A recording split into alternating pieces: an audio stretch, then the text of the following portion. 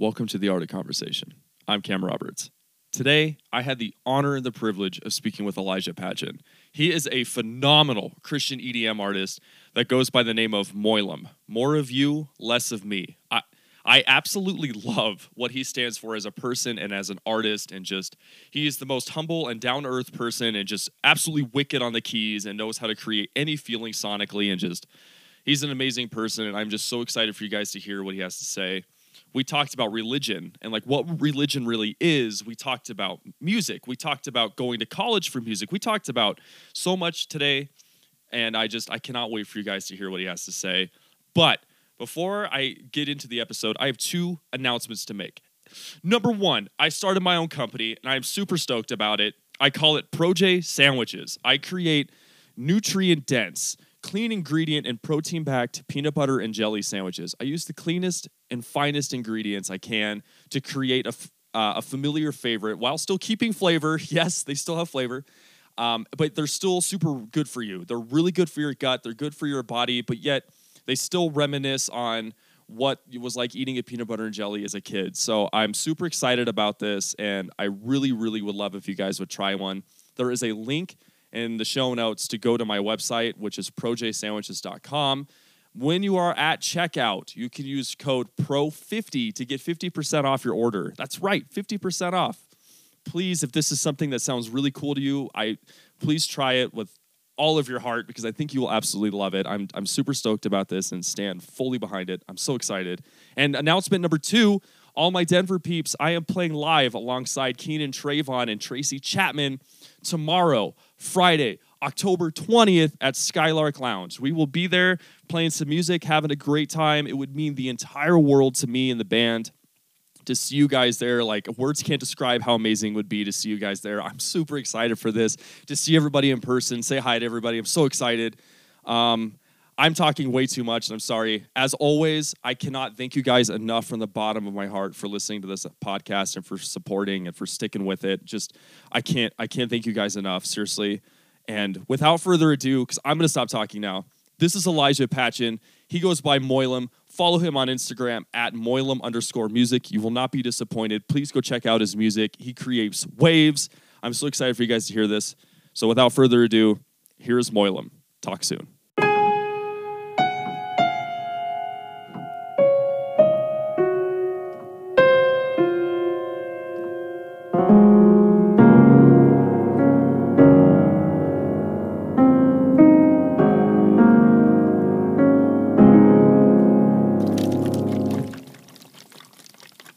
Water ASMR. Subscribe. Water ASMR. Let's see here. Questions. Questions. Questions. Okay. All right. I think we're ready. Get everything all situated. I'm taking this off. All right, don't say anything stupid. We're recording. Right, this is live. So don't say anything you will regret. Frick it, we're doing it live. Okay. So I guess first things first, I kind of want to dive in because I don't think I've ever really picked your brain on why you decided the name MOYLOM. Where did MOYLOM come from, and like what made you go to that name?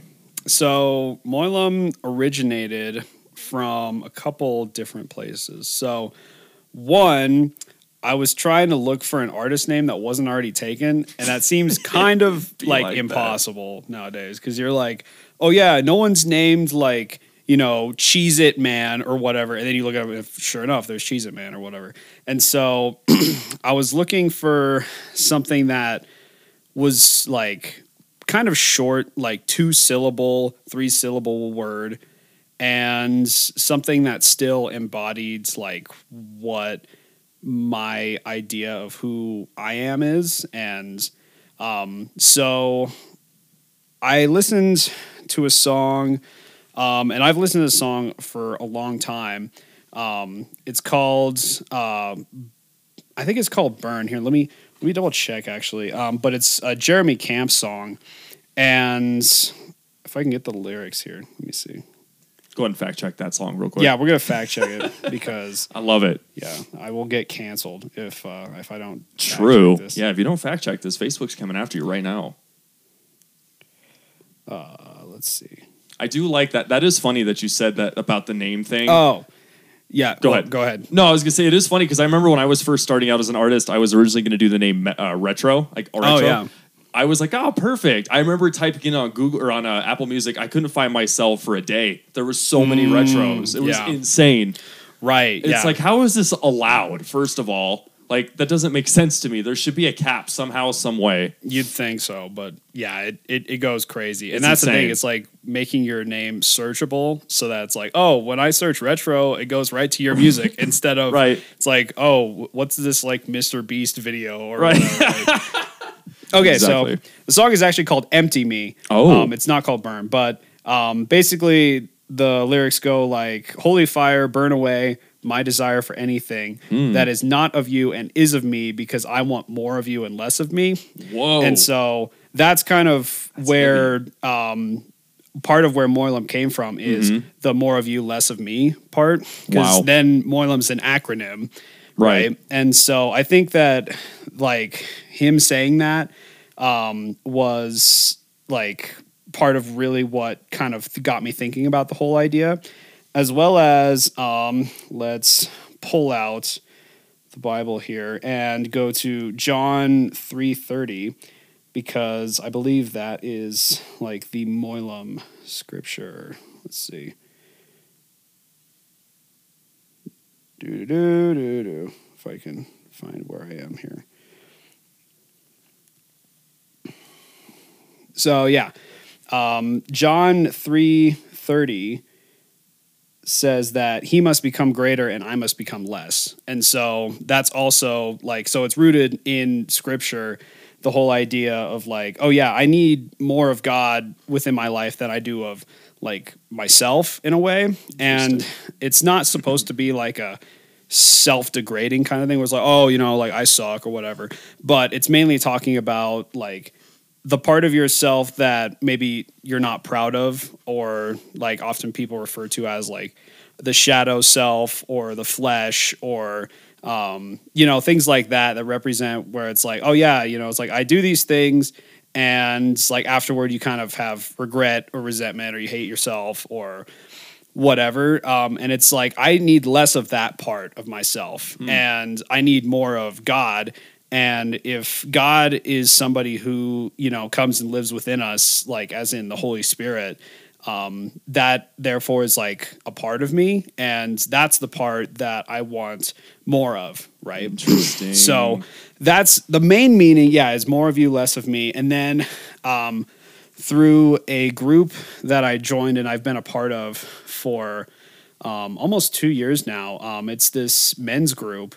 And it's run by a gentleman by the name of Ken Curry, and he's a licensed marital and family therapist. Okay. And I started seeing him over, I think, 2021, like kind of as COVID was still a huge thing. And I was going through a really hard time and dealing with, a lot of like identity issues and resentment or just having trouble letting go of things. And through that whole program, he kind of like teaches you how to live from an internal place instead of like being governed by externals, which could be like your family of origin or like the people you surround yourself with, society, media, like anything really, like anything can be an external. And through that whole process, he has us come up with like what he calls your true name, which your true name you kind of come up with yourself. Because when you're born, you're given a name, right? And it's like we don't really have much choice in that. I know now you can like legally change your name or whatever, but it's more of like, who do you see yourself as, right? And so I chose MOYLOM, and that still, stands for more of you, less of me. It also stands for man of Yahweh, lover of mankind, and Yahweh is another name for God. And then the last big meaning is man of youthfulness, loyalty, openness, and masculinity.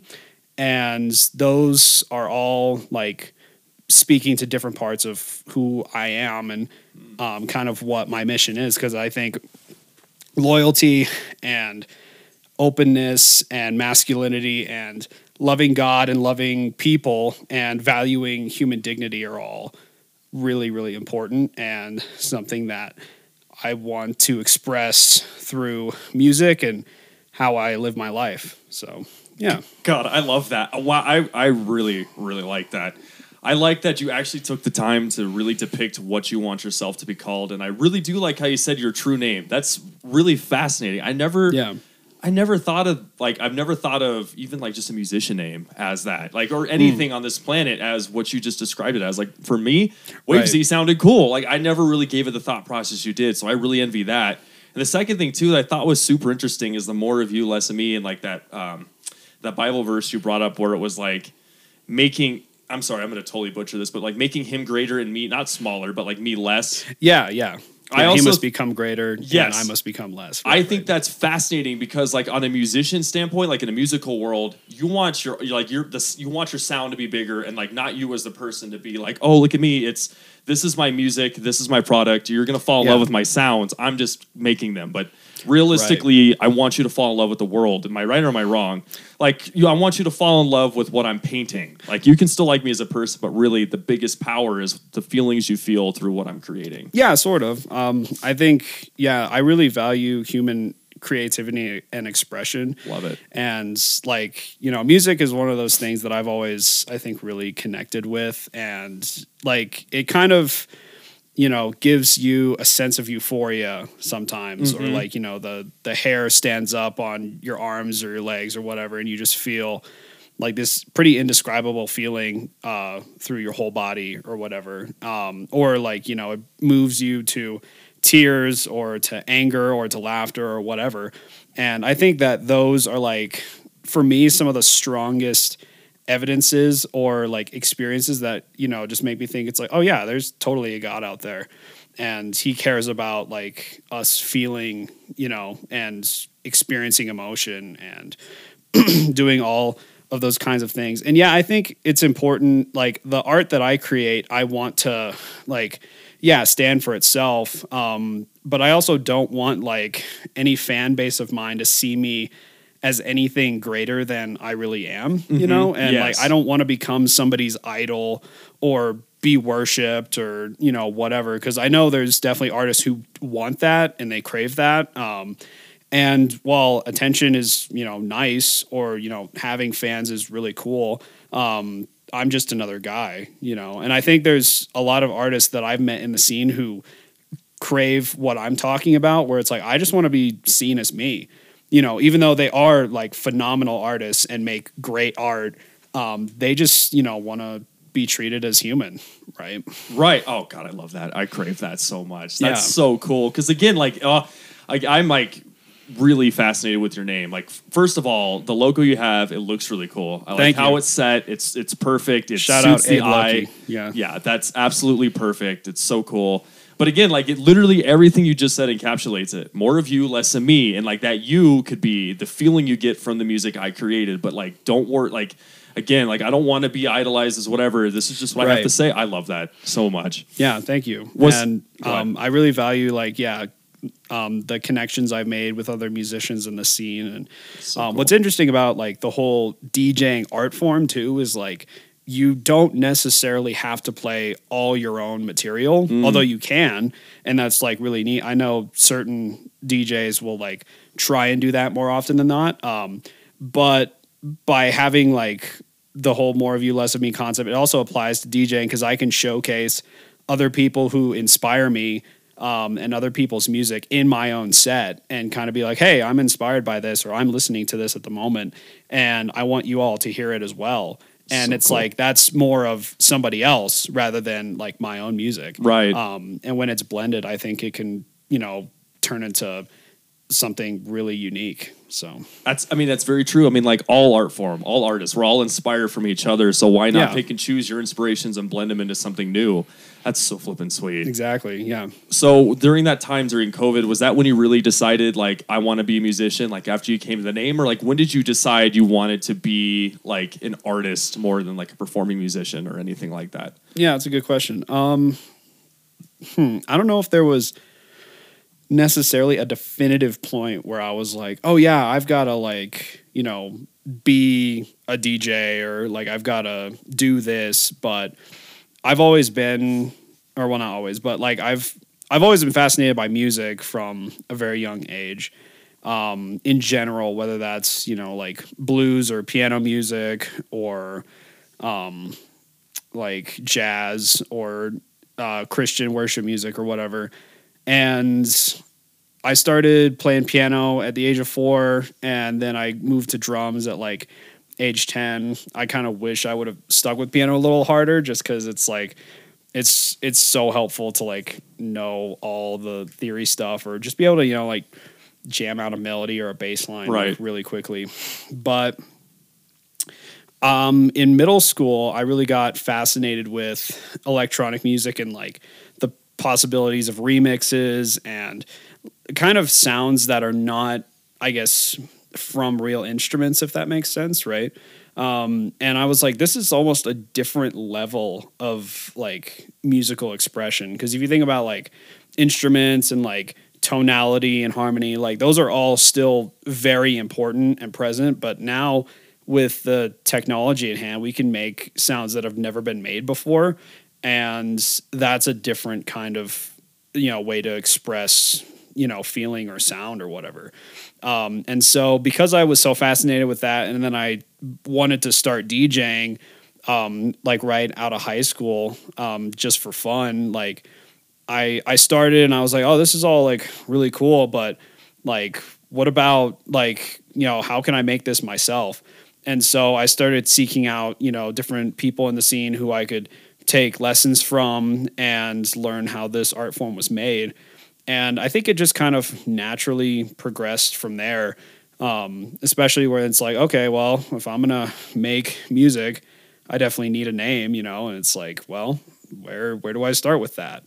So does that kind of make sense? No, that's perfect. That's awesome. And it's true. Like being a producer, like at this day and age is super impressive. Like the amount of tools we have between different DAWs, with the like just how easy it is and accessible it is to record something on the fly. Yeah. I mean, think about it. You have a musical idea in your head. You have your phone. It has voice memos or whatever. You record it right then and there. Or you just get your microphone, record a sound outside, naturally morph it into something, like you said, beyond natural acoustic sounds. Yeah. Producing is super cool. That is really interesting that you fell in love with it in middle school. I love that too, because it's like an early onset, boom, there it is. Oh, totally. Did you have like a particular artist or a particular song that you heard at first and you're like, okay, I can do that?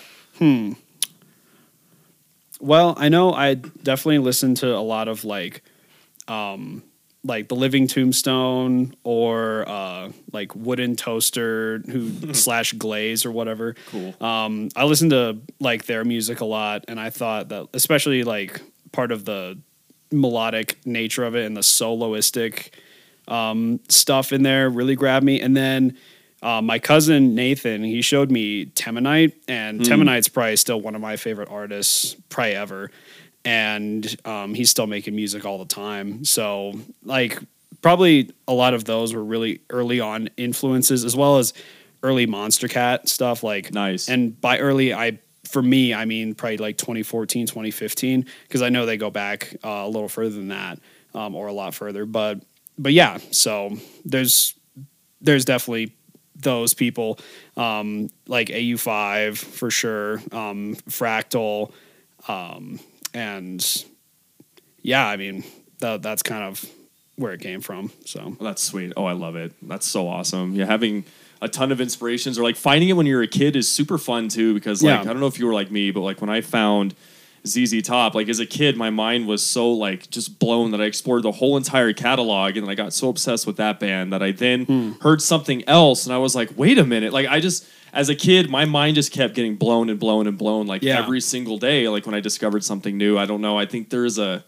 huge power into discovering something as a kid, because like you're just like, you have this tiny little bubble when you're a kid, and then like everything just opens up, and then when you're an adult, especially in this day and age, everything seems so accessible that like I'm like, it's like, oh, that's cool, but like experiencing it as a kid is a whole different level than experiencing it like when you're 25. I don't know if that. No, it totally makes sense. I think it's a matter of like familiarity part of it, where it's true. like, oh yeah, when you're first exposed to like a particular genre of music or even a particular artist, you know, that sounds really different than anything you've ever heard.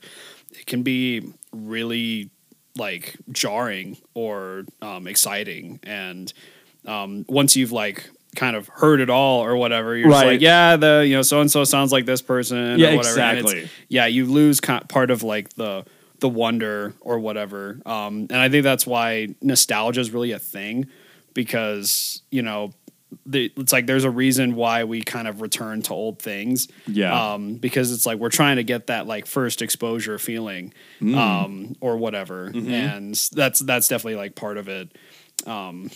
But yeah. Oh, I like that first exposure feeling. No, that's it's true. Like we're all like, everybody strives to go back to that very first time you tasted something, heard something. Just that that first experience circums everything else. Like that's pure. Like that's exactly what that is. Yeah. And so like, how do you like going to school for music? What are the challenges? What are your what's the word? Not discrepancies, like, but like, what do you not like about it? What do you like about it overall? How do you feel about it? What are your thoughts? What are your experiences? I guess I'll start with, as a musician, a degree is not necessary. And it's like, it's an option if you are able to afford it, which is one thing. But, yeah, I mean, college is really interesting. I think it provides a lot of like good things in terms of like just making you do stuff, and sometimes making you do stuff that you won't really continue afterward, but it gives you experience and it gets you to kind of think about different avenues that there really are in the music world, because there may be a lot more than you initially realize. Of like, oh yeah, you know, somebody's got to be the conductor, and somebody's got to be, you know, a artist manager, and somebody has to, you know, run the record label, and somebody has to, you know, do the live sound, and there's all sorts of different places you could be in, and depending on what classes you are either made to take or that you have the option to take in college, you can really learn a lot about just the different opportunities, and then pursue those as much as you're able. As well as music provides a lot of connections that I would have never had otherwise. And not all of those are like maybe applied in the dubstep scene per se, because I've made a lot of those connections just on my own or being me or through social media or whatever, which you don't need college for. But like, especially in the jazz world, because the other big thing I do is jazz drums, and I've been, you know, playing drums for like 13 years, and I've met a ton of great jazz artists and, you know, like vocalists who I could even try and feature on like EDM tracks, or my friend Dan Sotalski, he played guitar and on my upcoming release called Requiem, and like you can't fake, you know, like electric guitar with a synth quite yet, you know. It's like a lot of other things you can like kind of fake or get away with, but not that. And so it's important to have, you know, like access to great instrumentalists, and also I've made some friends who are really close, and I see to this day, and so like those are all positives about it. As far as like gripes, yeah, I mean it is just so expensive, and the only reason I'm going at the moment, and I attend the University of Denver, is just because I've got a great scholarship. If I didn't have a scholarship, there's no way I would ever go. So I think, you know, if you are thinking about that, it's really important to have good scholarship or financial backing or whatever. And really know that like this is what you want to do. Part of me wishes I would have taken a gap year, because I just went right from senior year into freshman year of college. And I think part of what like forced me to slow down and really think about what I want to do was the COVID pandemic, because they basically kicked everybody off campus for like a little bit. instead of me just taking the time and being like, oh, like, you know, what do I really want? Like what makes my heart come alive, and what am I passionate about, and what do I think is possible for me? Now, the funny thing is, probably if I had taken a gap year and then COVID would have rolled around, I might have never gone to college at all just because of that. And so, yeah, that's like one of the biggest things. And then, especially, and this is like a gripe I have with like pretty much all college, is when you're paying for an education, why are they making you take outside credits? Like, and they're not even music related. It's like, why do I need, 2 quarters of a language, or why do I need to take like a natural science class or a math class? It's like, I don't want to do that. So like, why therefore am I paying for that? And, it's all in the name of well-roundedness or whatever. And so it's like, I get that, but isn't that what public education is for? Like, we already did that in high school and middle and elementary school or whatever. And so I'm like, yeah, offer those courses if people want to do it, but why are we like making them do it? Like, right. Some of that doesn't make a lot of sense to me. And it's not just a problem at DU, it's a problem like at every university as far as I'm concerned. Maybe if you do like a trade school or an art school, it's not that way. And that's definitely also something to consider if like, you're listening and you're like, oh, well, if I want to like do a certain kind of art or music or whatever, it's like, what are the options for me? Right. So that might be something to consider. And then, one thing I never really understood was people's idea of the college experience, whatever that's supposed to mean. I don't really think I like understood what that was about, because it just to me sounded like, oh yeah, go and party and maybe like sleep around, or like be youthful, or get drunk, or just kind of like experience things. But part of me is like, one, I don't even have time for that because I've got so much coursework to do or whatever, and I'm trying to improve as a musician and get gigs or whatever. And the other part of me is just like, why is that worth it to you? Like, what does that really provide for you, other than just a bunch of like heartache, really? So that's something that I don't think I really got to experience. Not that I missed out, but I think people hype it up a lot, and I don't really vibe with that too much. So, yeah, that's kind of what I got to say, really. No, I like that, and I definitely think you're not alone too with that whole like college scene. I mean, like the more and more you probably go to a college, the more and more you realize that like maybe 70% of the students actually don't do don't do that unless you're in like a frat, which is really cool, because like when you're in high school, you're always like, oh, college is gonna be the best. It's just like one giant party that your parents pay for. But then like you do get there and you're like, nah, like I'd rather not, like, because it's like you hear the horror stories, or like you said, you have way too much homework where it's like, I don't have time to go to a party tonight. Like, it's a waste. It's waste of more money, first of all. And, yeah. And the other thing too, I thought was super interesting is like that the connections piece. Like all the professors, especially in your specific degree or specific department, like the connections you can get from just going to class and picking their brain, because who knows what they've seen. I mean, they're college professors, so they've seen it all. That to me, I think is worth it, which is like, because like I've always like teetered between going to school for music, but I was always like, I don't know, because like YouTube was there, but at the same time, YouTube offers you a brief whatever you're looking for at the very specific moment, but you don't get connections necessarily, or you don't get the physical material. You don't get that experience of sitting in a classroom of peers, right? Because like people always argue like, well, I'm not going to college because I can do it on YouTube. Yes, that's fair. Yes, you can learn on YouTube. However, the part you're going to miss is that like actual tangible experience, which is like what we talked about with that like first mind-blowing experience. Who knows? That class could really change your mind versus sitting at a computer watching it on a screen.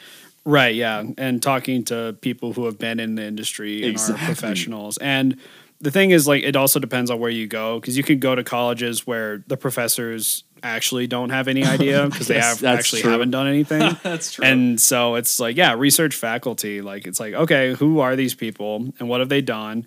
and who have they learned from, where have they come from, and then it's like, yeah, if they're legit, like if you can, go and like pick their brain, like, yeah, you might learn a whole lot that you wouldn't have learned online. And then online, like there's a whole lot of information and not all of it is true. And so you also have to be careful with that. Not that everything at college is true either. Yeah, there's that balance. But yeah, you're probably in a little better hands, like learning audio engineering from a professor than you are just people on YouTube. Even though some people on YouTube absolutely know what they're talking about, and there's a whole lot that don't. Mm-hmm. So it's, again, like you got to take it with a grain of salt. It's a double-edged sword. Oh, absolutely. But no, you're absolutely right. No, it's fascinating. I wish I gave like gave a better try at like a legitimate college experience than like Metro. Metro to me, and maybe I'm just skewed because I haven't taken a ton of classes there, but the classes I have taken, it feels like a community college. And like when I was in community college, it was just another version of high school. Everyone was just kind of there. It was like a weird purgatory college. Like everyone was like on the fence of like, should I make friends or should I just steal your homework? Like it was like really weird. Yeah. Like at least in classes I was in. So I wish I gave that a better chance, but I'm in the same boat as you with college where I wish like there were more trade colleges where you just go in, you get what you need done and you get out. Because like when I first started college and I saw that like I have to take economics again, I have to take Spanish again. Like I just literally did that in high school. What was the point of high school? Because it's like now I have to pay to take what I just learned. Like that's such a scam. Oh, totally. And I also wish, this is a really hot take, and I don't know how many people would agree with this, but I really wish that individualized companies would offer more apprenticeships. So like, for instance, like going to school and getting a business degree to just become an accountant. Why not just go to a company and apprentice for 2 years, get paid, and help that company out, and then work your way up instead of wasting 4 years at college, getting a degree, and then starting over. Yeah. I always thought that was just weird to me, and maybe I don't know, maybe I'm wrong. Yeah, I mean, I don't think you're like wrong or right, but I definitely know where you're coming from because I mean, even a lot of my college professors, including business people who are teaching accounting, are like, a lot of the job you're going to learn on the job, not necessarily here. Right now, you're still getting like great knowledge and a great foundation from college, and that's probably part of what people are looking for. And then I think the other thing a degree really represents at the moment is that you can just work. Yeah, because I think that's the thing. It's like, oh, if you don't have a degree, it's like, can I really trust you to like show up every day and do what you want? Versus if you have a degree, it's like, well, unless somebody did some really shady stuff, like you showed up and you did the work, and like you're actually good enough to like earn this degree. So I'm less hesitant in hiring you. That's fair. But still, it's like, I don't expect you to know everything about this particular job on the first day, right? But no, I think, if people or corporations were just like, oh yeah, we're just gonna, internship you and then, or apprenticeship you, and then, you can start. I think that would also be great. And especially in the music industry, there's so many people who never went to college and are really successful. Whether they're, doing engineering or, they're an actual artist or whatever, like, there's, lots of ways people make it. And one of those ways, which is really important, is just having good soft skills and having good people skills, because you can know like everything about like your craft or your instrument or whatever. But if you're not a person who people want to hang out with, or like, if you never say hey, or like actually care and see the people around you, then like you're gonna have a harder time because you just, hate people or something. Right? Yeah, secretly hate people but make music. Right? It's like that's not. It sounds like a bummer life. Oh yeah, total bummer. No, that is music. There's so many different sides to music other than just the music.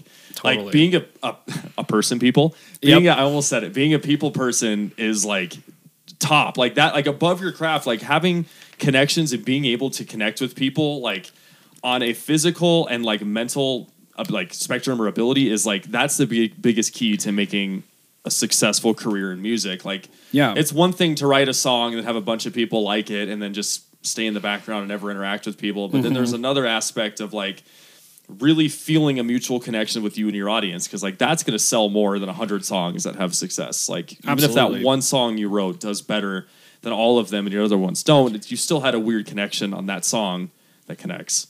Yeah, and this is something that I'm still really trying to work on. Both like just being in the scene and like knowing it's like, okay, what's the etiquette of the scene? Like what's the language, you know? Yes. And like what do people know? Who are people like listening to? And how can I approach people like better, you know? Because I've had times in my life where I've approached somebody and, you know, just completely flopped. And then other times where I'm like, you know, I nailed that interaction, you know? And so it's not something that I'm nearly perfect at. I don't think anybody is. Right. But it's something that it's like a muscle. You got to exercise it, right? Oh, absolutely. So yeah, just I think by going out to shows and having fun and like, you know, smiling at people, waving at people, striking up a conversation. Because it's like, again, it goes back to the like, don't treat me as more or less than I am. Exactly. It's like, just treat me right. And that's what I want to try and do with other people. Because it's like, oh yeah, we're all here to hopefully have fun or make connections. Right. Or, you know, like, yeah, party or whatever. So it's like, what's the harm in really saying, hey, you know? Exactly. And if somebody's like not about it, it's like, that's their problem. Yeah, that's their problem. No, I love it. What have you noticed between, so speaking of etiquette, like what have you noticed between the etiquette of like the religion and then the music scene? Like what are some of the things you can take away from being in like the religious music scene versus like the music scene? Like, you know what I'm saying? Especially going to like Denver and playing clubs or playing like, you know what I mean? Like for instance, like when we played Herman's Hideaway versus like staying in like the church EDM groups. Like what have you noticed? Like what are some like differences? Or yeah. So like as far as like the Christian music scene, I haven't actually been much in the Christian music scene. Oh, okay. Like in terms of playing churches a lot. I've played a couple churches, just drums, for like their worship bands or whatever. And then, like, yeah, I've been to a lot of like secular shows.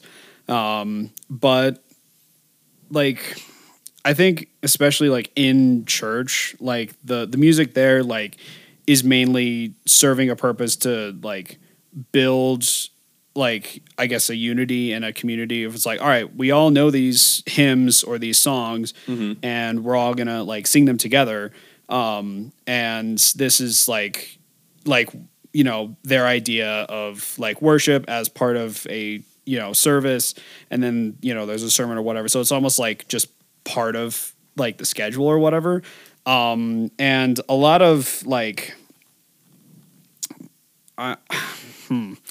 people in the church, I think, have a hard time accepting like new forms of music in a way. And I don't think it's for no reason. I think that especially because like certain hymns are so traditional and so like ingrained in like the church history, like they will always like have a huge part of like what worship is like ideally supposed to be for, you know, the church, I guess. And like to be exposed again to something new, sometimes it doesn't exactly resonate with people. And like the music that I produce, which right now I'm kind of in the dubstep area, it's a pretty like aggressive form of music, and that's just talking musically. It's not really talking about like even lyrically or spiritually. But it's like just aggressive in sound, right? And so I think that can rub people the wrong way, especially in the church, because it's like, oh well, like do I want, you know, people coming in here of like all different age groups and listening to something that's like kind of harsh, you know, in nature? It's like, I don't know about that. And it's like, I don't really blame them. Right. But I know that like there's other people my age who don't vibe with traditional like worship music either. Right. And they're just kind of like, yeah, I mean, this is like, all right, but it's like, I need something that's either more energetic or captivating or whatever. And some people totally are energized and captivated by traditional worship music.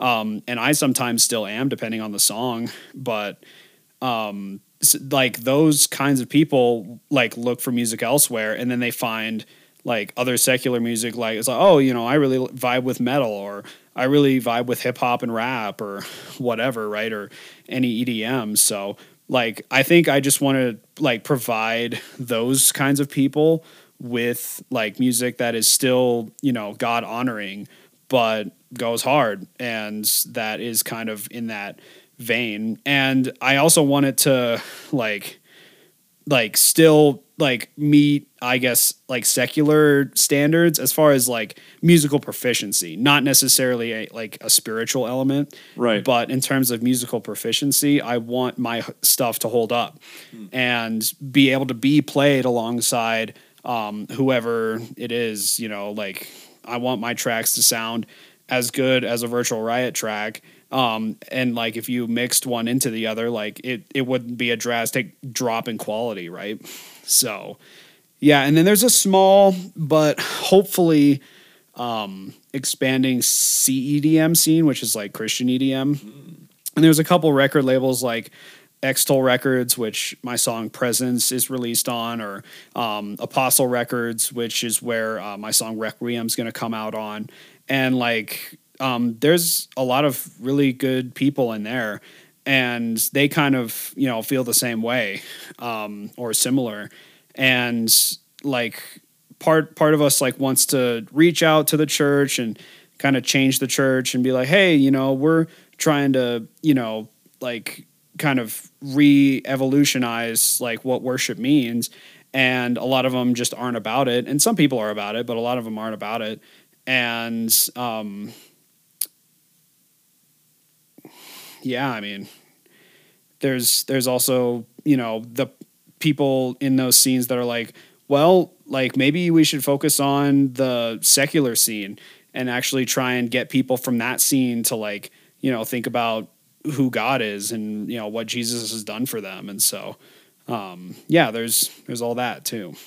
Wow. Yeah. That's super interesting. So the EDM scene is very not, well, I guess niche. Like it's a niche scene right now in the Christian world. So like it's not, Yeah. it's growing. It's kind of a smaller community, like you said. Right. That's super cool. I think that's Yeah. fascinating. What is like the biggest genre for Christian? Like, it's not like country, or is it like rock, or would you call it pop? I mean, country's kind of part of it, but like it's more, yeah, like rock pop kind of deal. Okay. I know there's definitely like there's Christian music of all genres. EDM, there's definitely a lot of Christian country. There's Christian rock. There's Christian metal. There's Christian hip hop and like rap. And so yeah, there's a lot of different stuff out there. That's cool. But yeah, it's still kind of a more of a niche thing right now. That's super sweet. And I love that you said, and I love that you are a drummer. Like classically, you are a drummer. You're a jazz drummer. Yeah. I think that's super sick because I saw Whiplash. I'm that kid. I watched Whiplash and I was like, okay, now I want to be a drummer. But like, no, I love it. Did you like that? Like, did you like playing with churches? Do you still do that? Or is that like, was that like I want to get back into it. Okay. I haven't played in a church for probably, you know, at least like 8 months or something. But it's something I want to get back into, again, for like connection's sake. Also, just another gig for me to keep drumming. And then I still haven't really found a church that I'm like, you know what, I really like connect here. And I feel like I have a lot of community and I can make friends and feel at home. I still haven't really found something like that, even though I've met like people here and there, like from churches who I still will keep in contact with. But yeah, I mean, it's definitely like different, but it's really fun, and it can be a really rewarding experience to kind of help lead worship and to be a part of it, in a way. And, one of the things I love about drumming in any aspect is like, because my instrument is not like melodic per se, it allows me to listen to everything that is melodic and harmonic, like even more as I'm playing. And so it's almost like I'm an audience member, but I'm just taking care of the rhythm, you know? And so I'm able to like just listen to everybody else play while I play. And like hearing people sing in church, for example, or hearing, you know, like other people solo in a big band or whatever. So, yeah, it's a really, really cool experience, like overall. But I definitely, want to get more into it down the road. That's funny you said that about the drummer, that you're just an audience member playing, like keeping the rhythm. Because like, Yeah. that's how I don't have that same feeling with the guitar, but I have a similar feeling where I'm playing guitar and I'm like, I'm literally just playing a melody. Like, because like I want to be like the drummer and I want to start, doing more percussive stuff and like, Oh, okay. Yeah. So like, it's funny. I think there is like a really tight unity that you find within a band. Like when you play in a band, you pick up on all of your different band members, like little niches, like the bass player, you pick on techniques, the drummer, you're like, oh, I can replicate that. Or the drummer listens to a certain part that the vocalist is playing. He's like, oh, I can embellish that. Like, totally. I just think that's really sweet. But how come you didn't stick with the jazz route? Was it because, I could be completely off the wall here, but did you like lose interest in jazz because like you were going to school for it and like you were kind of like being taught it every single day? Or was it just like, I'm just not like as into jazz I thought I was? Or why not go straight with jazz? Because like that's what you've been playing. Right. Yeah, I think I just, at the moment, I haven't really like totally fallen in love with it. Versus EDM, like I'm way more like obsessed with it and I want to know more. And like I find myself like listening to EDM all the time and going through SoundCloud and like trying to find new artists versus jazz. I never really have done that. And part of it could be an education spin on it. Like maybe if I just started like drumming in like the jazz world or the scene, I would be way more invested. And I think like both jazz and EDM are an acquired taste in my opinion. I don't think like either of them, most of the time people like listen to first off and they're like, oh yeah, I love this. I think it's kind of like, oh, well, this is different and this is interesting. And one thing I like that both jazz and electronic music share is complexity. Yes.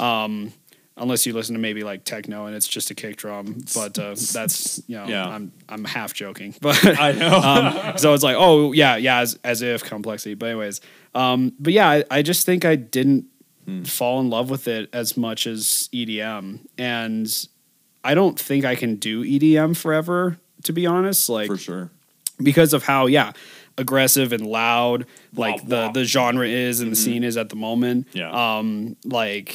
I don't think I can probably vibe with it for forever, but I'm young and I love it now. And maybe as I get older, I will start like diving into jazz way more and like really start to be like, oh yeah, like I want to know more about this and I want to pursue this more. But I think like having jazz, a jazz background and jazz chops and like knowing like a little bit more probably than the average person about jazz, like is definitely going to help me in the EDM world.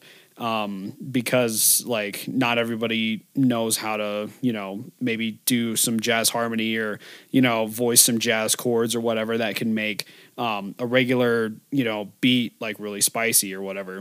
So, does that kind of make sense? Not everybody knows how to jazz. So like, that's True. really cool. No, I love it. That's interesting. I was just curious. 'Cause like, for me, like why I never took guitar lessons was because I hated the fact that I was going to sit down and someone was going to tell me what to play. So I was just curious, like with you going to school for music and like jazz, like to me, my little brain always thinks that like when you go to school for music, everyone's going to be like, here's a bunch of jazz because it's like the most complex version of music and you learn so much from it. So I was just curious if you were like in class or wherever, like, God, I'm getting tired of jazz. Something else sounds appealing. Right. Yes and no. I think, especially with what you said about, oh yeah, somebody's gonna just tell me what to play, you know, as if like, yeah, they're taking away freedom. Yes. I don't think I ever really felt that way, unless they maybe put me in like a classical orchestra or something. Then it's like, okay, well, I have to play this now. Now you gotta play classical. But I really felt like they were actually trying to give me the ability to express myself and with freedom. And I mean, big part of jazz is soloing. And in soloing, like nobody tells you exactly what to play. And a lot of it's improvised, right? And so it's very in the moment and it's very like, okay, like I don't like anytime I solo, I don't know exactly what I'm going to play. And it's like, I know things I can play and it's like, okay, well, I've got, you know, like snare drum and a kick drum and a couple toms. And then I've got hi-hat, crash and ride or whatever. Right. And it's like, all right, well, these are options and these are possibilities for me to like express myself, but I don't know it until I do it. And so that's like a really cool feeling and a really fun way to experience music. That is a really cool way. And yeah, I'd never felt like my teachers were trying to take something away from me. I think they were just trying to give me tools to help further, again, express myself. But I do somewhat like empathize with like your statement because, if you have like a bad teacher, they can totally be that way where it's like, no, don't play that, or like, or whatever. And like, they just kind of shut you down. Like that's, terrible. No, that is terrible. So, and I was just always like, I was the punk rocker where like all my guitar, like, well, I only had a couple guitar teachers, but all my music teachers and guitar teachers, like most specifically my guitar teachers, they were always just like, okay, we're going to learn the A minor scale. And I was just always like, shut up. Like, I want to learn it on my own. Don't tell me how to learn it. Even though sometimes I found myself like, can you teach me the A minor scale? Because like, there's always that. But anyway, no, I like that. I think that's really cool. I love that explanation, and I love that you're just like naturally finding different ways to express yourself through music, and also still really incorporating the roots of jazz. Because, like you said, EDM with jazz is wild. Like, totally not jazz, but you know what I mean. Like the chords, the structures, the changes, certain like turnarounds. It just opens up so much. Absolutely, it's insane. Oh, I love it. Yeah, and so like you are very much a person, people. And like, I love that you're like really into connection and creativity. What are your thoughts now on like AI music and AI movies, AI pictures? Pretty much, what are your thoughts on AI? What do you have to say about it? Yeah. So one thing is, like AI is still very new. And like now it's really like making its way into a lot of like different scenes or whatever. I know there's a tool now, like, oh man, I don't remember what it's called, but basically it helps like create sound design or like serum patches or whatever. And so like it's crazy, and some people have used it and gotten really good results, and like that's cool. And there's certain like maybe plugins that use AI like Soothe or whatever, where it's like, oh yeah, we're gonna artificially know which frequencies to attenuate, or whatever, to like help get rid of like harshness or whatever. And so like there's aspects of AI that I think are really neat and are like, hey, this is like a cool tool, and this can help me get started with an idea. I don't think there's really anything wrong with that. It's almost the same as like buying presets that somebody else made, or whatever, right? But I think like when AI is like used either too much or like, if it ever becomes to the point where it's like, oh yeah, if I just type into wherever like the song I want and it spits it out and it like actually sounds real, I mean, that's kind of terrifying. And I don't know exactly what all goes into that. And I know like certain AI pictures, or like generated pictures, like can look really good. I don't think any of them look like perfect by any means. And there's always a certain uncanny like feeling, or thing about them when they're generated, where you're just like, something about this just isn't right. And maybe that is just like the human element, which is like kind of indescribable, but it's just like, oh yeah, well, you can tell a person made this, or you can tell a machine made this. I'm not super concerned at the moment that it's like a threat to music or a threat to even visual art, or anything. I think rather it's like helping a starting point and maybe giving inspiration. But depending, again, on how it evolves, it could really become something that's like a little more concerning. But I think I'll always just love, human creation way more. Oh, I agree. Because it's just different. Because and it has way more, I think, inspiration behind it rather than like a machine going like, okay, we're gonna like take this and this and this, and it's like it's almost like it's not thinking. It's like trying to come up with a solution as quick as possible rather than marinating it on it or like thinking about it. So those are kind of my thoughts right now, and we'll see how it becomes or doesn't become part of everyday life for artists or just Right. people and businesses in general. Because, maybe it's like AI could, fill out accounting forms way better than a human could or whatever. Yeah. And that will cost people jobs. But as long as, people are able to keep working and keep doing what they love in any respect, and people can still provide for themselves and their families, I think that AI is not necessarily a bad thing. So.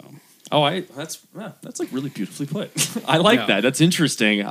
It's funny. One of the teachers I work with, her daughter or her daughter's husband got a phone call from her daughter, but it wasn't her daughter. It was an AI scamming service that called, and her daughter was on the other end. It was identical to her voice. Oh my gosh! And it said, "Hey, I need your help. I need you to send the money to whatever." And then another voice popped on the same recording and said, "Please do this now. Your daughter's in danger." It was like a different voice. Oh my gosh. It was absolutely insane. She goes, "You would never believe me, but this happened this weekend. They got a robocall from a random number, from a Colorado number, and they just answered it and said, 'Hey, this is whoever.'" And that was wild to me. That's so like scary. Yeah. that really freaked me out. And it's a real thing. Like it's been going around. Like that to me is crazy. That AI is that smart.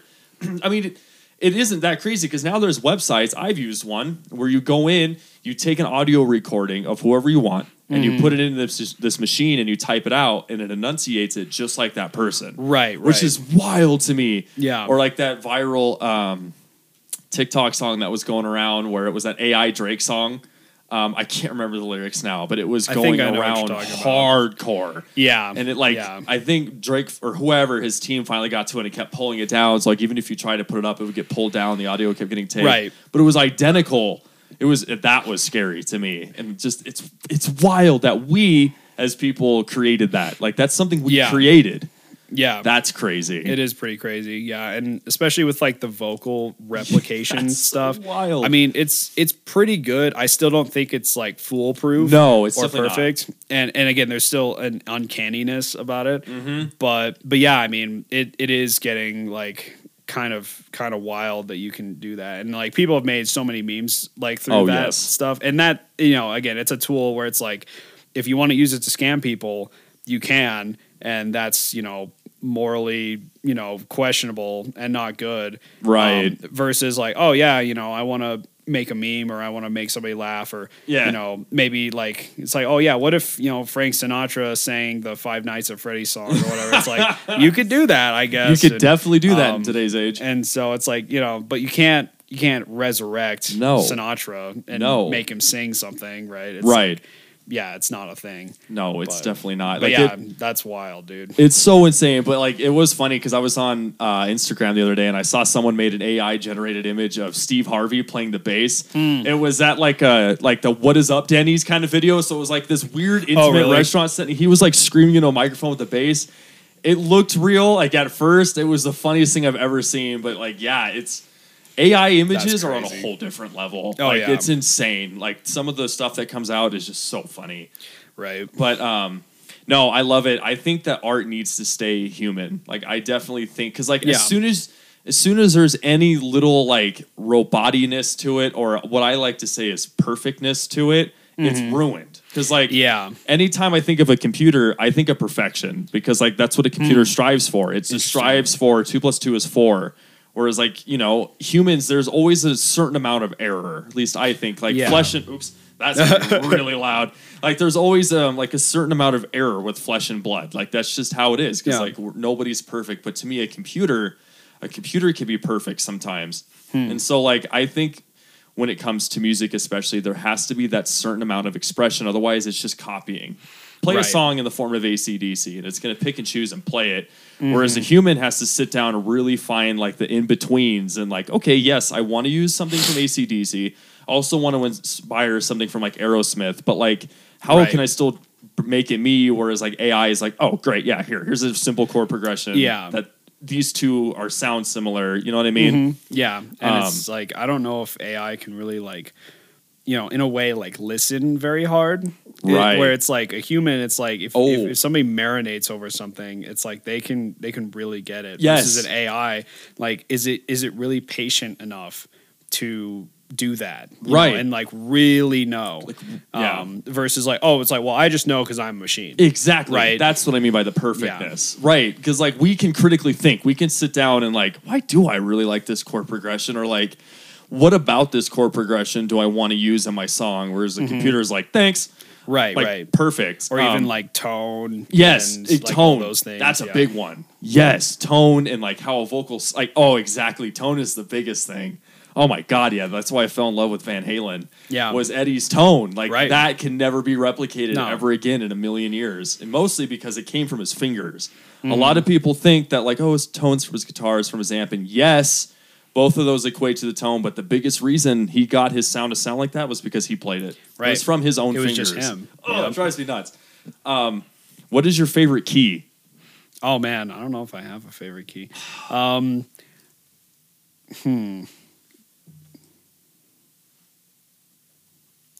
Yeah, I don't think I have a favorite key. What's really fun is like I will take a song and I'll plug it into the DJ software I use, which right now is Rekordbox, and it has like the key shift feature. And so sometimes I'll listen to songs in different keys, and you can do this on a DAW if you just like pitch whatever down. And it like the quality goes down a little bit because you're like stretching or pulling stuff. Right. But it's still interesting to hear like the melodies in different keys. And part of me is like, you know what? Like it does have a slightly different feel sometimes if it's in a different key, but not like so much to the point where it's like, oh, it's a whole new song now. Right.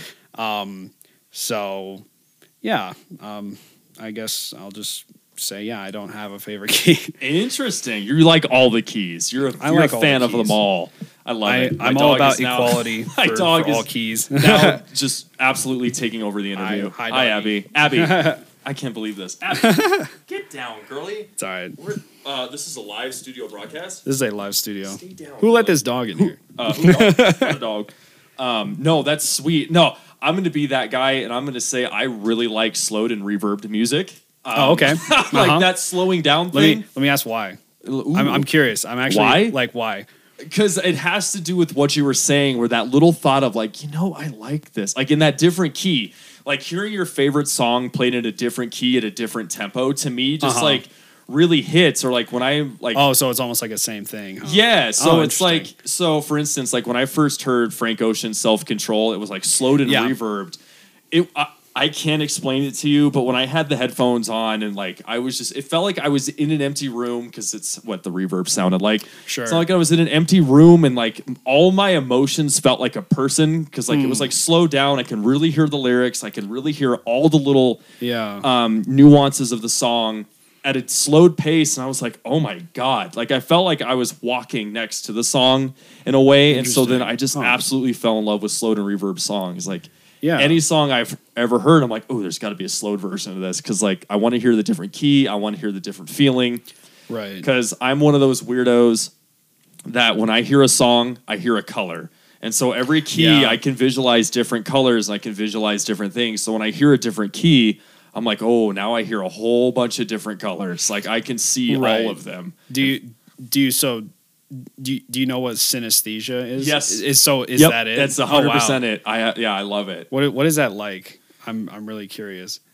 I think I love it because it gives music a whole different thing. Like for instance, like certain album covers, like I can see why certain album covers have the image they have, because like when I'm listening to the music, I can see what the musician, or like whoever it was, what the band, the musician was thinking when they picked that album cover. Like for instance, my Sponge album over there, the Rotting Pinata. Yeah. That whole album, like it feels like fall, first of all, whenever I hear it, but I can really hear like bright reds and oranges and black, because it's just a dark, very intimate, like whatever album. And every time I hear a song, like my mind just turns off everything else, and I just see colors and I see landscapes. It's the weirdest thing, but I love it.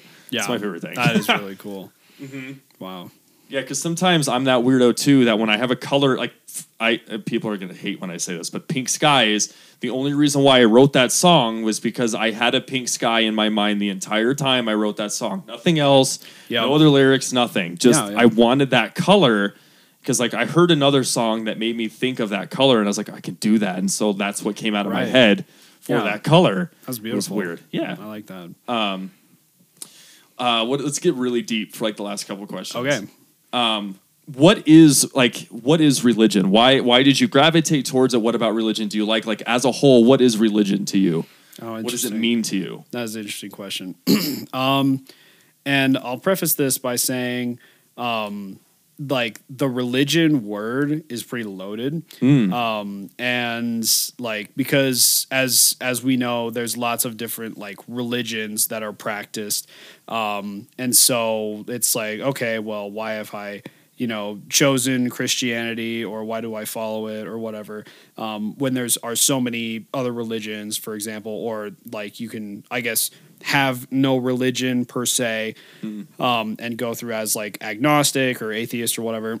And so I want to say, like, I think the idea of God is what really fascinates me, as like, because I think this world is really too radical and both too random and too wonderful to be an accident.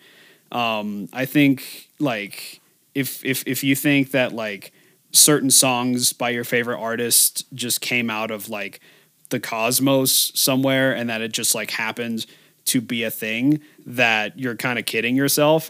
It's right. I think it totally cheapens it like to a terrible degree.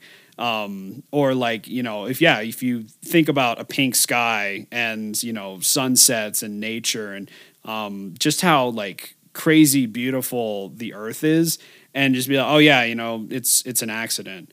Like, I don't buy that for a sec, and even if that at the end of the day was true, it's like, I don't want to live my life thinking that way. I think that's like super lame and I love it. Like not fun. And or the idea of a soul. It's like, if we don't have a soul, I'm like, where does all of this crazy beautiful stuff come from?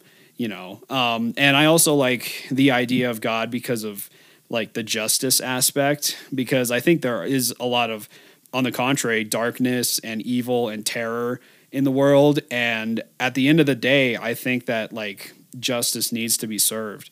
And people can't just like get away with everything at the same time. And so like, I think as far as I know, and I want to keep like going through life, researching different belief systems and religions, and see like where they really came from and how much historical backing and evidence there really is for them.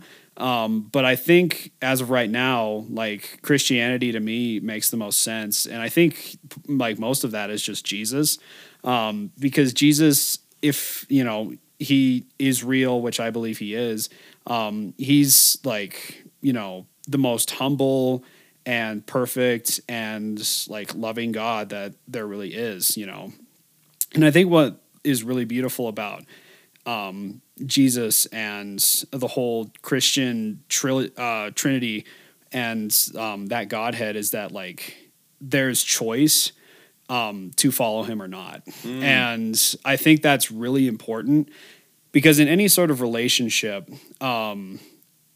like you need choice in order for it to be a real one. Because if God had just decided that like, okay, well, I'm this, incredible being who can do anything, like I want people to like, hang out with and love me and have a relationship with me, he can't like create that and just be like, oh, well, yeah, you must have a relationship with me, right? Like something is very wrong about that statement.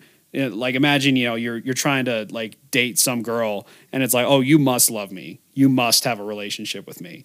Like it's totally ungenuine. Right. Right. And I think like that's what's really compelling to me about God, is because you can't have love without choice.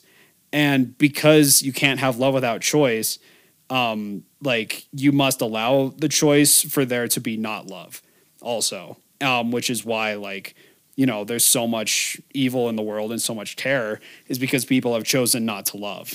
And that's a really sad reality.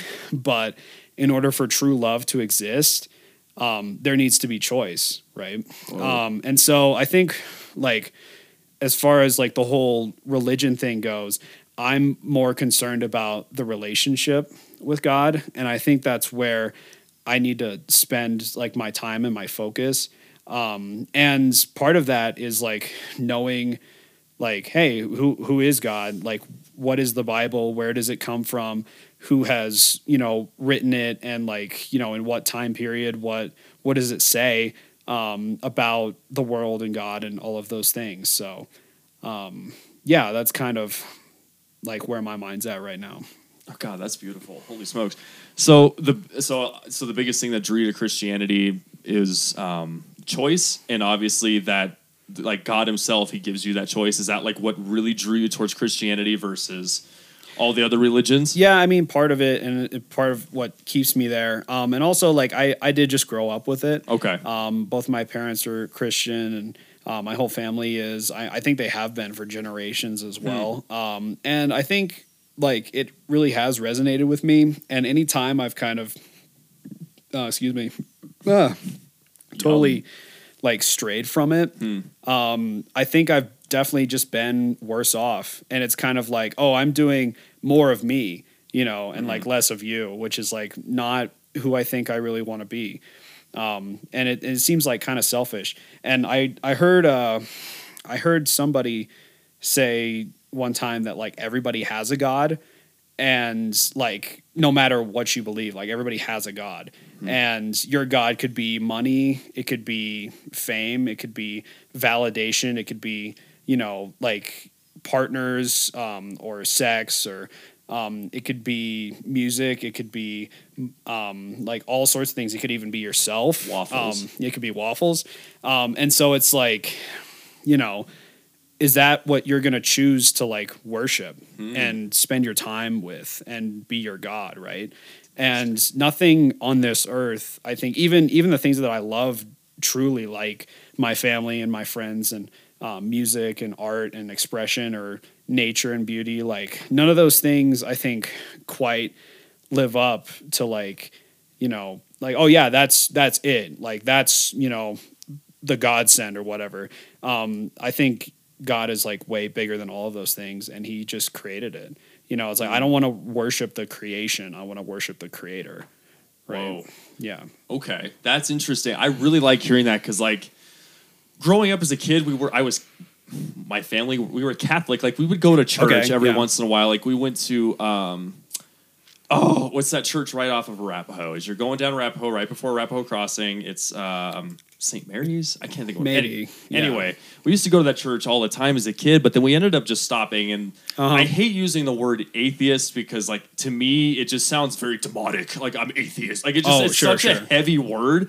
Yeah. But like I ended up just growing up being like, I don't believe in a God. I know there's something out there, but I don't necessarily believe them. But now that I'm getting older and I'm like really understanding like purpose, like self-purpose, watching other people go through their purpose, everything. Yeah. Like I really am like falling in love with that idea of God is God is what you want it to be, right? Like whether it be money, whether it be like all those examples you were giving, I really like that notion because at the end of the day, there is a God and it is what you want it to believe in. Or not like it is what you want it to be, right? It's what you're going towards. And like the biggest question I've always had is like, how come we have all these different religions? Because they're all fighting for the same thing. They all believe in one thing or another. And so like there's that one universal thing. Why do they all have to not get along when at the end of the day they're always like they have a God, like Buddha, Jesus. Like, you know what I mean? Or maybe I'm way off because again I haven't studied religion. But yeah, I think like not all gods, I guess, are like created equal in a way. Okay, that makes sense. And so like, if you read the Quran or if you practice Buddhism or if you read the Bible, it's like they may have like a decent amount of crossover, but they're still like not the same at the end of the day. It's like either God is, Yahweh or he's Allah or he's kind of almost transcending, like this being or yourself. Right. Or, in the cases of like, other religions, it's like maybe you can become a god or, that kind of thing. Right. And so like, I think it's just a matter of like, the reason we can't get along is because we disagree on fundamental like truth, I see. And it's like, what is truth? Who gets to decide what's true or not? Mm-hmm. Because I think like if there isn't such a being that like created everything, then truth is just whatever you or I say it is, which means the truth is there is no truth. In a way, right? Right. It's like, okay, so we because of our experience, and because I think, and the Bible talks about this, where like God has written the law on our hearts as far as like moral law, right? Where it's like, okay, yeah, murder is wrong, right? But it's like, where did that idea come from? And like, why is that the case? And part of me is, part of you and I, it's like obvious, like, well, you're hurting someone else. Yeah. And like, that's just bad. It's like, I don't really need much of an explanation, right? But especially when it comes to like other, like tiny or even bigger moral issues, some people just are like, well, why does that have to be either the only way, or why does that have to be like the exclusive right way to do things? And that really comes down to, well, it's like either because God said that's what it is, or like, or not, right?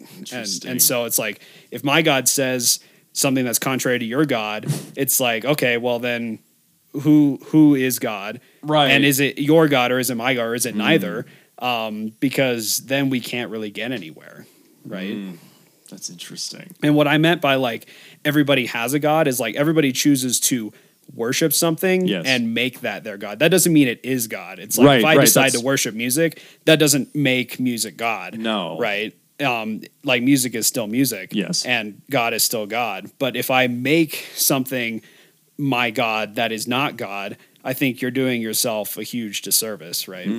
I love that. No, that's, I mean, yes, that's exactly what I was going for. But can we agree that E flat major is the key of God? Can we just put that on the table now? Yeah, okay. Obviously.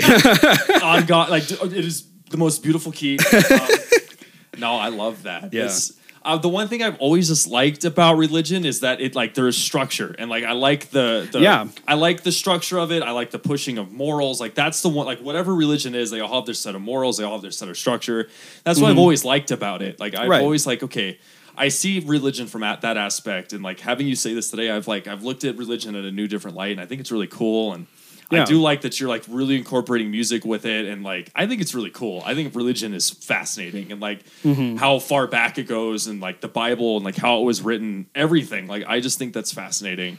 Yeah, and like, oh my God, I think that's really cool. Yeah, thank you, Cam. Yeah, and it's something I'm still learning about all the time, because I'm in no way an expert. It's kind of like the more you realize like there is to know, it's like the more you don't know. Right. And it's like, oh, well, there's a lot to this, and it's like I haven't, taken the time yet to read into different religions. Yeah. Even though I definitely want to, and just like, hey, what do these people say about like, purpose and who God is, and I don't really see myself like changing from believing in Jesus anytime soon. And I don't really think I ever will. But I still want to know, it's like, hey, what are other people like led to believe, or what are the origins of this, and all of those kinds of things, Oh, I love it. Yeah. That's so sweet. I dig that a lot. What are your thoughts on when we go? What are your thoughts on when we die? What do you think happens when our souls leave our body? What do you think happens? Yeah, I think, and this is something that I'm still kind of learning about, but I think in terms of like what the Bible is talking about, there's both like kind of a like judgment, like a first judgment, and then there's a final judgment. And basically, like after you die, I think that you go and visit God first, and like your spirit is in the presence of God, and basically God and you are there to discuss like how you lived your life and whether you also like believed in him or not. And then based off of that, God will either you will either be reunited with God or you will stay apart. And the idea of hell and like what that means, I think I'm still processing, because I think hell is definitely real. and that it, like, I don't know if it actually lasts forever, because I think there's also a final judgment, where God kind of, judges everything a second time, and that may lead to different outcomes. And I think that God is going to destroy all evil at that point. And so maybe hell and all evil will cease to exist because he's just destroyed it all. Again, I'm not like 100% positive. Right. But yeah. And then one thing that's interesting is like, also like the idea of heaven and hell, right? I think really comes down to like, God's presence, because if God is who I think he is, God is good. He is light. He is peace. And so hell is basically the absence of God's presence. And so there is no light, and there is no peace, and there is no goodness. And so like, it's not that hell is necessarily like, like a torture chamber or something, but it's in the absence of God. And therefore that is a form of torture, because you're missing out on like everything that is so wonderful about him. And so that's why I think it's such a tragedy to go through life and like not think about that, where it's like, what would I be missing if I didn't have God, and I think that's like a whole lot of things. Right. So does that kind of make sense? Yeah, no, I totally get that. That's interesting. The second judgment, I never knew that. I never thought about that. That's kind of cool. Yeah. What if you started in hell and then Jesus came and said, I'm going to give you a second judgment, and then he just sent you right back to hell? Does that mean like you're a really, really bad person? I don't know if it necessarily means like you're a really bad person. That could be part of it. Because I think the main thing that separates us from God is sin. Right. And sin is, everything that's like contrary to God and basic moral commands and what God has asked us to do, right? And so one thing is like, some people think, oh, if you are sent to hell the first time, like you stop sinning, and like you can just like, you're just kind of in limbo or whatever, and you can't make any like other moral decisions. Where I don't know if I necessarily believe that. I think that maybe you can keep sinning in hell, and because you're paying the punishment and you never stop committing the crime, like you keep paying the punishment. And that's where the idea of like, oh yeah, it's forever in hell, but it's like, it's because you keep on committing the crime of sin. Right. Right. And so like, again, I don't know if, like how the second judgment exactly works. I know it'll basically be at the end of like time or the age, where God is going to basically remake heaven and earth.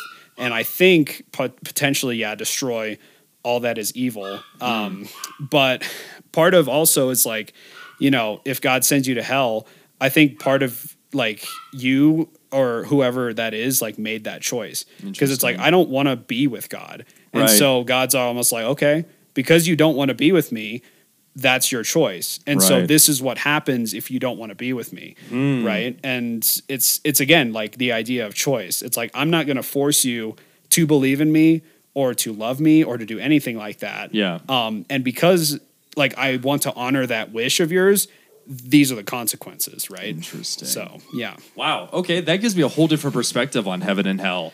Because like I was always just like under the like like heaven and hell, like that's it, you die and you're going either or. Because like again, that's what I always was just told and or thought with my little religion brain. So that's super interesting. Yeah. Huh. God, that's actually really fascinating. I never thought of religion in that aspect before. So that's actually really cool. Yeah. I think you're doing a really good job at blending music too, with religion. Because I still really marvel at the fact that like the shows that I've seen. One of my favorite things, and I messaged you about this, is the no drugs and like no like nothing dirty. Like we don't need other substances. The only substance you need is the music.